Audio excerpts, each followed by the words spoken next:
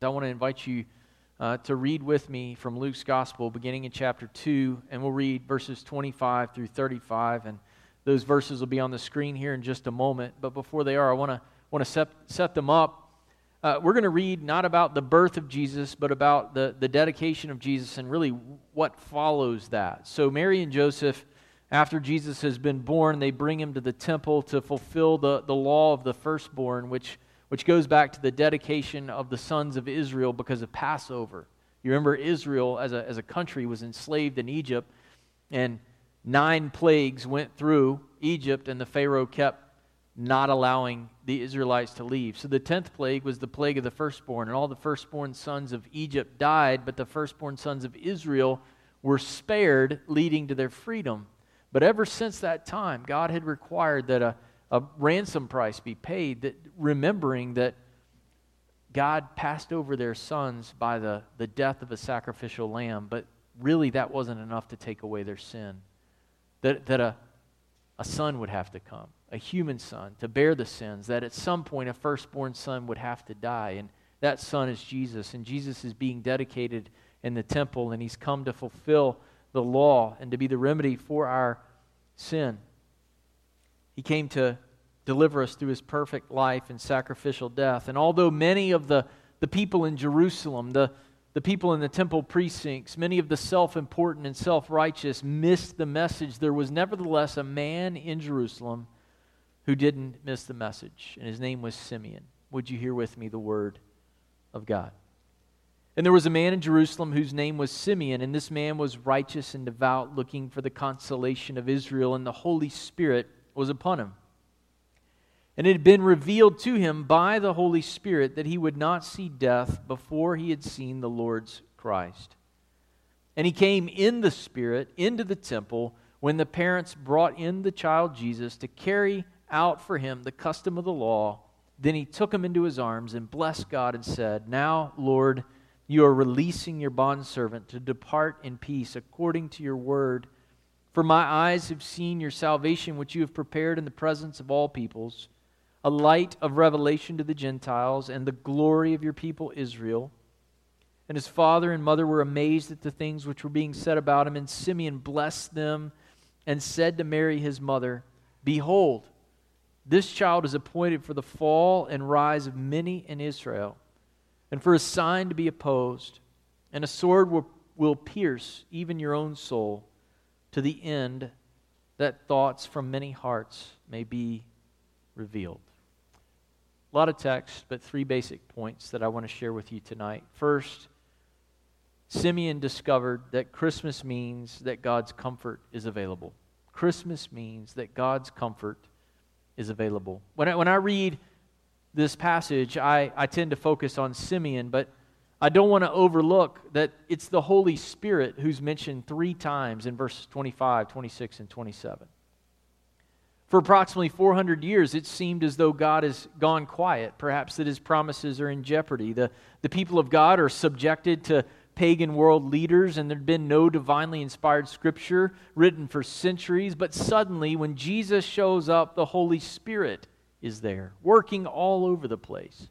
He motivates Elizabeth's words to Mary. He motivates the song of Zechariah. He overshadows Mary and conceives Jesus in her womb. And the Spirit, of course, in this silent period, had been working all along, pointing the true people of God back to His Word, back to His promises, and to seek the salvation that God had promised through His Son. And we know that this is true because of Simeon.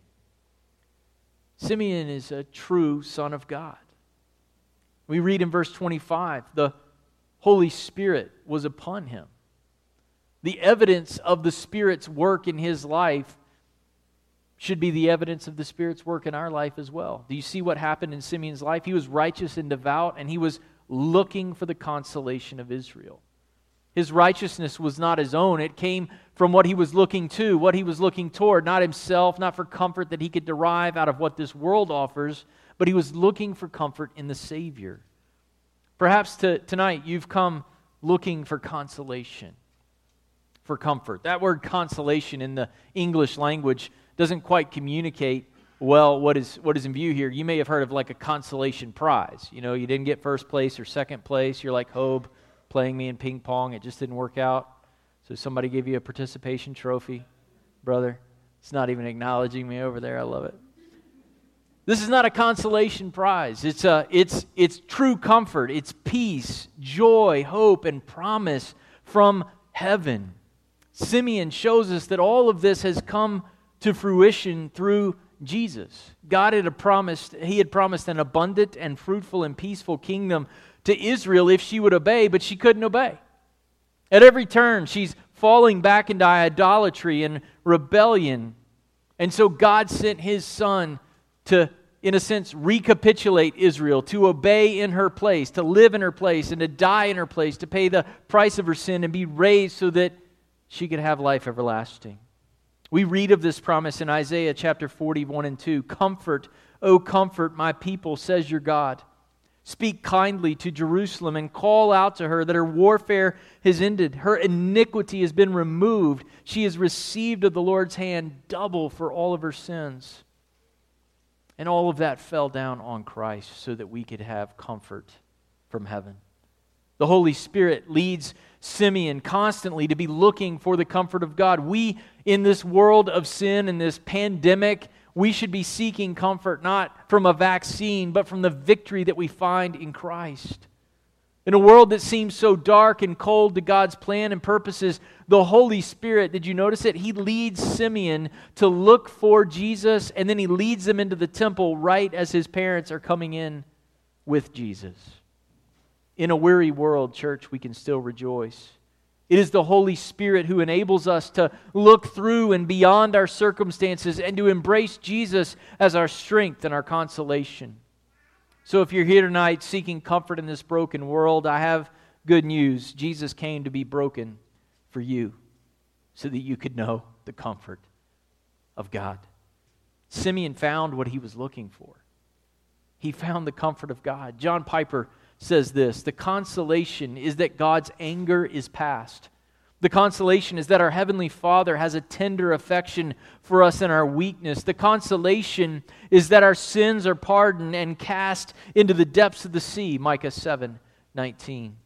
And this is the consolation that Simeon sought and that Simeon found. And it is the consolation tonight, if you do not yet know Christ, it is the consolation that you can find in Jesus and in Jesus alone. Now, for those of you who have found God's comfort in Christ, I want to remind you that we're still seeking it. God's comfort has come and it is coming. We read earlier in our Advent reading from Titus chapter 2, verse 13, that we keep looking for the blessed hope and the appearing of the glory of our great God and Savior, Christ Jesus. The church, the community of the King, is not content with temporary fixes with iPhones and iPads and coffee. I'm looking forward to coffee under the Christmas tree. Hope there's some there. But these temporary things that we look forward to cannot ultimately satisfy our souls. And in a world that wants to defeat us and to drag us down, we know the King. And we know that He has commissioned us to pray that His kingdom would come on earth as it is in heaven, and to labor unto that end, and to seek not the things of this earth, but to seek the things of Christ. As Paul says in Colossians chapter 3, if you have been raised with Christ, seek the things that are above where Christ is, seated at the right hand of God. Set your mind on things that are above, not on things of the earth. So as we come to the table and celebrate the feast of our King in just a few moments at the conclusion of this message, I want to remind you that we have received comfort, and like Simeon, by the indwelling presence of the Holy Spirit, we are compelled to seek comfort. To seek comfort in the coming kingdom of God, because our King did not stay in the grave. He conquered it. He is seated at the right hand of the Father. He hears the prayers of His people, and He is coming again, and that is where we find comfort.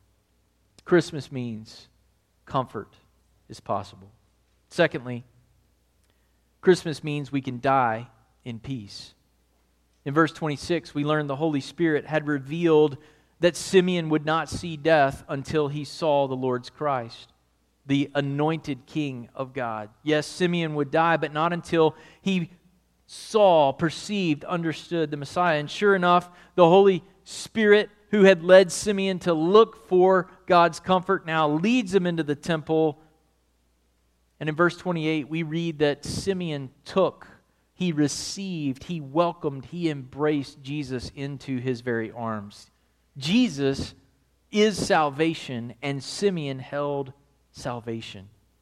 And when he did, he understood he was holding that everything that God had promised. He was holding in his arms the forgiveness of sins, the end of death and disease and sadness, the end of the persecution of God's people. He was holding the arrival of a king who would rule and reign in righteousness and make all things new. What the prophets had anticipated for centuries, Simeon is now holding in his very arms.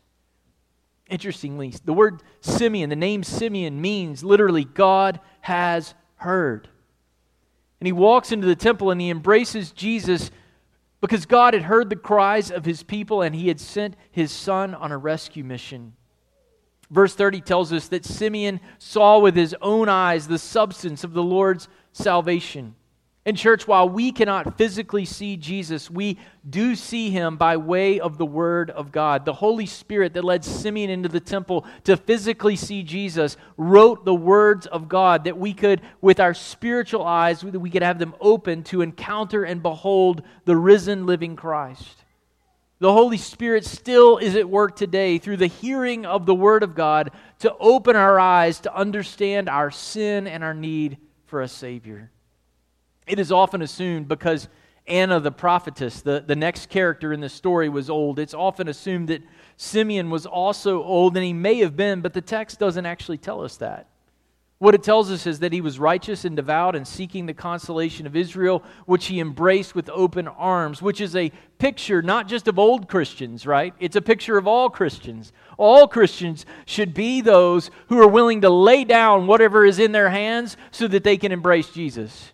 You can't hold a baby and hold a bunch of other stuff. You've got to lay it down. So this Christmas Eve, whatever you bring into this room, unsettledness, anxiety, pride, anger, lust, greed, unforgiveness, a loose tongue, self-importance and self-justification, a lack of clarity and focus that Jesus is your Savior, your King, and your comfort.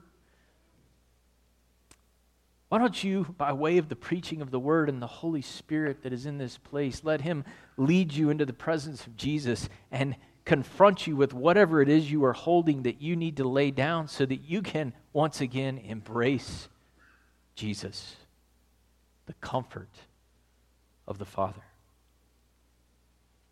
Because here's the reality, church. We need to see and embrace Jesus because there's nothing else that would truly satisfy.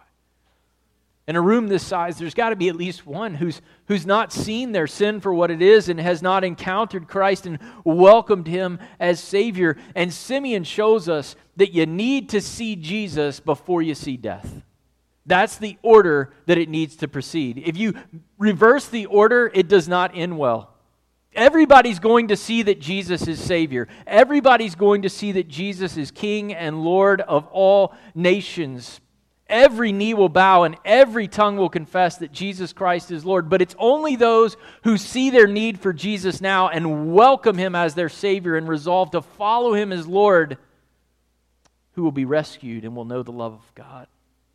So tonight, if you don't know Jesus, I urge you to let the Holy Spirit lead you into His presence, to lay down your sin that separates you from the love of God, and to welcome Jesus as your rescuer and find comfort in Him, so that like Simeon, you can die in peace. Jesus is not just God's hope for Simeon, and He's not just God's hope for Israel, by the way. He is God's hope for the Gentiles. He's a light of revelation to the Gentiles. In verse 32, He tells us that Jesus is the glory of Israel, and He's a light of revelation to the Gentiles. Well, what does it mean that Jesus is the glory of Israel? Israel's glory is not Jerusalem. It's not her territory. It's not Abraham, Isaac, Jacob. It's not the biological progeny of Abraham. The glory of Israel is the Son of God. The reason Israel is important is because they were the people of God through whom the Son of God would come, so that all nations, not just Israelites, that all nations would be able to recognize Him. It's like God's highlighter. This is my Son. And now we can all, by way of the light of revelation that Jesus is, we can repent of our sin and be redeemed and rescued and have our sins forgiven. But the tone of this text shifts dramatically after this great declaration that there's going to be salvation available for the Gentiles through Jesus. And the tone shifts because the world will be divided by what they do with Jesus. Christmas means the comfort of God has come. Christmas means if we trust in Jesus, turn from our sin and trust in Him, that we can die in peace. And finally, Christmas means that we have a decision to make. In verse 33, Mary and Joseph are marveling at the news that Jesus is not going to be just a savior of Israel, but He's going to be a worldwide Savior. And then suddenly Simeon introduces some jarring language. Yes, Jesus is going to be a light of revelation, but not everyone's going to appreciate what the light reveals. Does anybody clean the inside of their windshield as infrequently as I do? I can see fine through my windshield, and then the sun angle hits it just the wrong way, and I see the muck and the grime and the smear, and I'm wishing that I had Windex and my paper towels with me. Anybody else ever done that? Show of hands. Okay, great. 2 of you. I appreciate that. If you'd want to come to my house and clean my car, that'd be great. But the light, when the light hits in a certain way, you can see all the disgusting stuff that's on that windshield. So it is with Christ. The light of Christ reveals the nastiness, the yuckiness of our hearts. Everything that we say, do, and think that displeases God. A disposition that focuses on self and not on God. And so when the light comes, division also comes. Simeon says this, "Behold, this child is appointed for the fall and rise of many in Israel, and a sign to be opposed." Jesus will be a light of revelation, but His light will lead both to falling and to rising. The word fall means ruin or destruction. It doesn't mean getting knocked down and then getting up again. It means to fall permanently. Jesus will have the effect of many falling because they will not build their lives on Christ, the solid rock and cornerstone. Instead, they will trip over Him. He will be a sign that the proud sinners cannot stomach. I don't need to be rescued by someone who says they're King of Kings but is born and placed in a lowly manger. I don't need to be rescued by someone who says they're God but ends up dying on a cross. They'll say, this king will be too lowly, too unexpected for them to bow their knee to Him.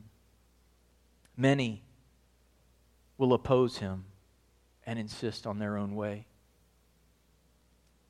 Simeon goes on to say to Mary, "A sword will pierce even your own soul, to the end that that thoughts from many hearts may be revealed." The word thoughts there means to dialogue within oneself. The picture here is of someone who's justifying their own actions, saying, "I'm not really that bad. Sin's not really that difficult. God wouldn't really punish me for my sin. I'll be okay. It'll all work out in the end." And they rationalize over and over their rejection of Christ, their Savior and King. And a sword will pierce even Mary's soul. I can only imagine the difficulty of watching Jesus during His public ministry. Can you imagine being Jesus' mother as He faced constant ridicule, as He returned to Nazareth and the people from His hometown wanted to throw Him off of a hillside? As He went into Jerusalem and He was casting out demons on the way, and people said He was casting out demons by the power of Satan. At Golgotha, as she stood next to the cross, and she heard the taunts and the jeers of the priests and the people, the anguish of Mary's soul must have been crushing. That little baby that she wrapped in swaddling cloths to protect from the chill of a Middle Eastern night, now hung before her on a cross, stripped of his clothes, as the cold iron of a Roman soldier's sword pierced his side and confirmed for all to see that he was dead. And it must have seemed in that moment that God's promises had died as well. The light of the world had experienced human death, and in a moment, the world went dark. But I skipped a little word in verse 34, a word of hope. Many will fall over Jesus. Many will insist that he could not be the Savior. He was too weak, seemingly. But in verse 34, there's another little word. He'll be accountable. Many will fall over him, and many will rise because of him. The word rise is the word for resurrection. It's anastasis. And here is the promise of the gospel. Jesus is a light of revelation. He will show you your sin and your need for a Savior. And all of those who stop their inner dialogue of trying to justify themselves and their sin and instead receive Jesus as a gift of God that will bring them peace and hope and comfort and light and life, they will be saved. And though they die, they will, like Simeon, die in peace, because they will be raised to life everlasting when He comes. You say, that's not my typical Christmas Eve message. I was expecting that on Easter. Church, without the cross and the resurrection, Christmas doesn't matter. I'm concerned that many people celebrate the birth of Jesus at Christmas while forgetting why He came. He was born to die. Christmas should lead us to do more than marvel at the sweet cries of a newborn baby, as compelling as that is. Christmas should also lead us not just to marvel at the cries of a newborn baby, but to weep over the severity of our own sin. To understand that following Jesus may be costly in this lifetime for us as well. A sword pierced Mary's soul, and at times it pierces our soul as well, does it not? As culture declines, as families divide over the gospel, as we endure ridicule or maybe not receive a promotion because of our faithfulness to Christ, time and again, costs will come to those who follow Christ as King, and yet we rejoice because we know He is coming again. And we know He will raise to life everlasting all who call upon the name of the Lord, turn from their sin, and are saved. In a few moments, we'll have the opportunity to partake of the Lord's Supper as we remember that the King who came at Christmas came to give His life for you and me. Would you pray with me? God in heaven, we give You praise for the gospel. We give You praise for the holy night of Jesus' birth. Just 30 years or so later, He would be our final Passover lamb. He would be broken so that our brokenness could be redeemed and that our sin could be forgiven and we would have purpose, meaning, joy in this life. And so, God, as we hear this song in just a moment about the holy night of Your birth, I pray, God, that You would cause us to pause and to reflect with a spirit of thanksgiving for bringing us through this past year. And also, God, a desire to live for You, to be like Simeon, to be led by the Spirit in 2021, to embrace You and welcome You as Savior. God, to look for hope and comfort, not in the things of this world which grow strangely dim, but to look for hope and peace in Christ alone. I ask it in Jesus' name. Amen.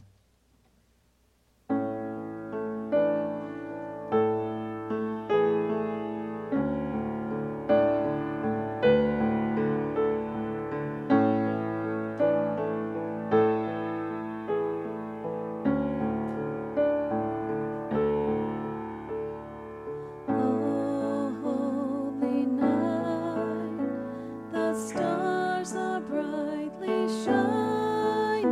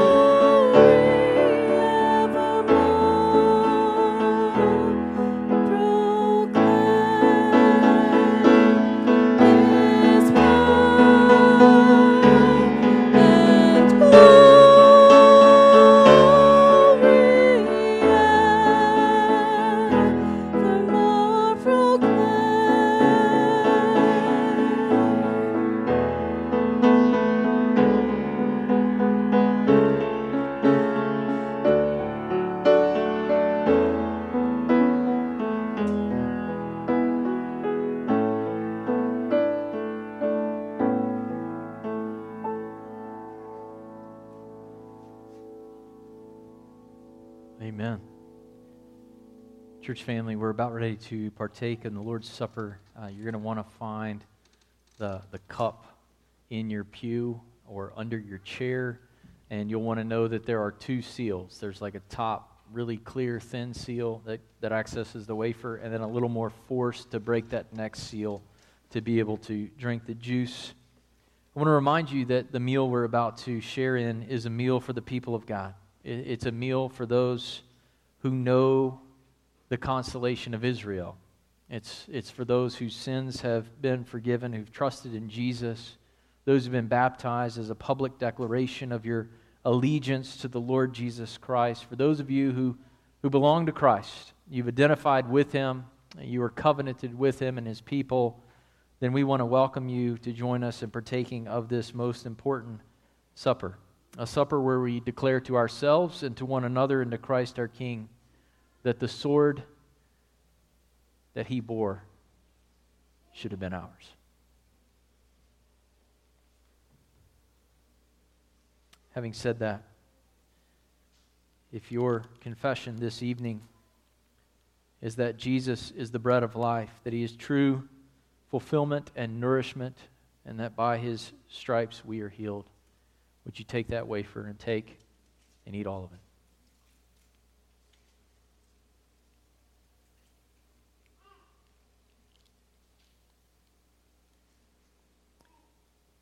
Secondly, if when you stand before the throne of God on the great day of judgment, and you know that your plea will simply be that the blood of Jesus has made me clean, that by His sacrificial death and His death alone do I have any hope of mercy or salvation or standing before God. If that is your confession, then we invite you to take the crushed fruit of the vine and drink all of it.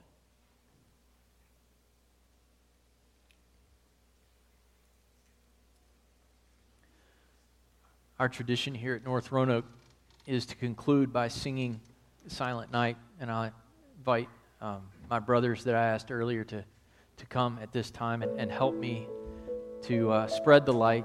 We're going to sing Silent Night. Now, if you've been listening to any sermons over the last few weeks, you might notice that I take a little bit of issue with Silent Night because Jesus cried like every other baby, and there were donkeys there and cows and sheep, so the night wasn't very silent. But there is something about Jesus coming into the world that should silence our hearts. the glory of God, God made flesh, should quiet our minds and our hearts. And in that way, I think the night was silent. All those promises anticipated and being fulfilled by the birth of His Son. So I want to ask that you, like Mary, you like Joseph, you like the shepherds, as I light the first candle from the Christ candle, might renew your commitment tonight to be captivated supremely by the glory and the mystery that God came down at Christmas to be Emmanuel, God with us.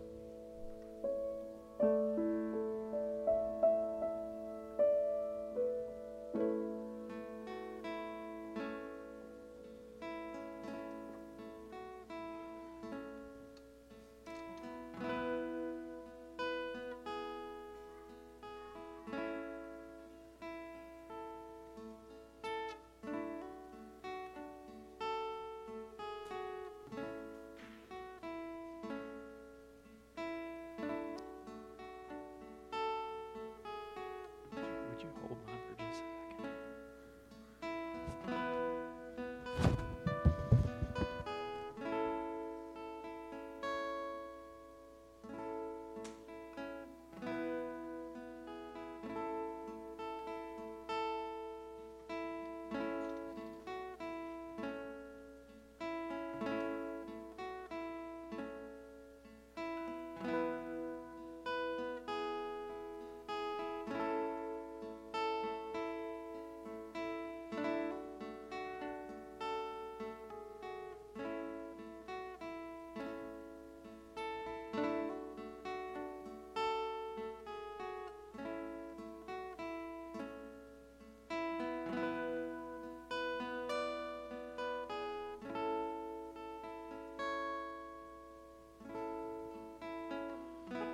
Let's remain seated for a bit and let's sing together, Silent Night.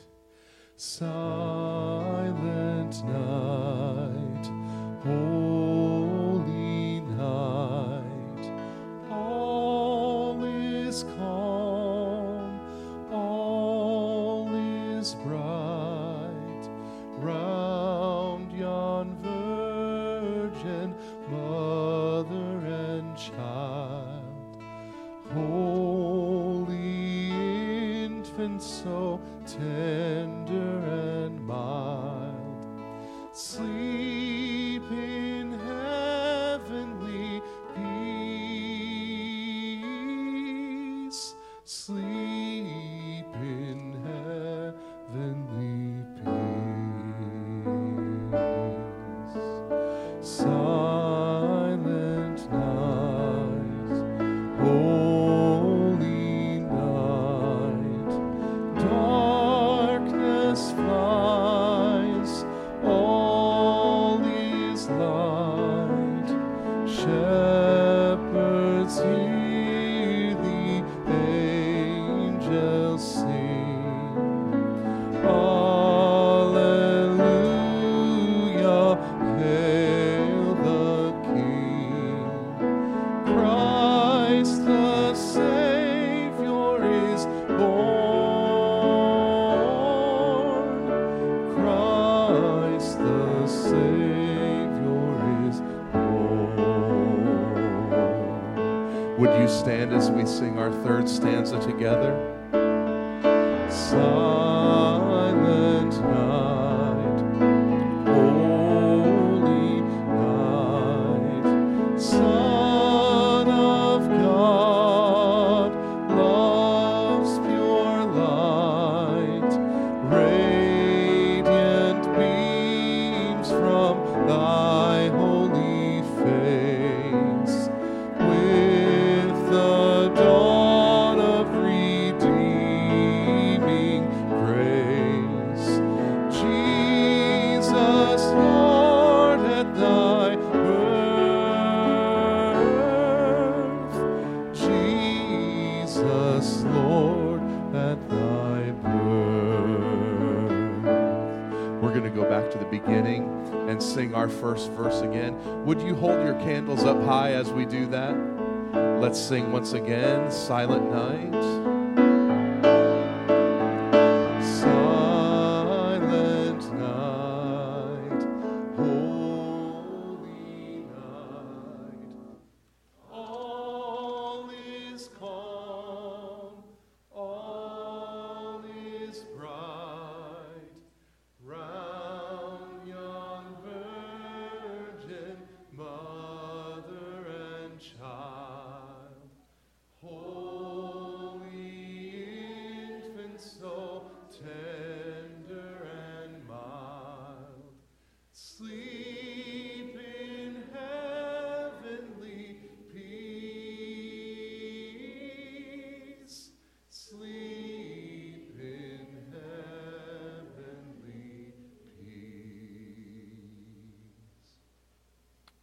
Amen. Would you bow with me? God, thank you for your favor. God, for sending Jesus, your Son, at Christmas. I pray, God, your blessing upon every person who's here tonight, every family represented. Keep them safe in the days to come. And God, keep our focus on Jesus Christ, the consolation of Israel. We pray in Jesus' name. Amen.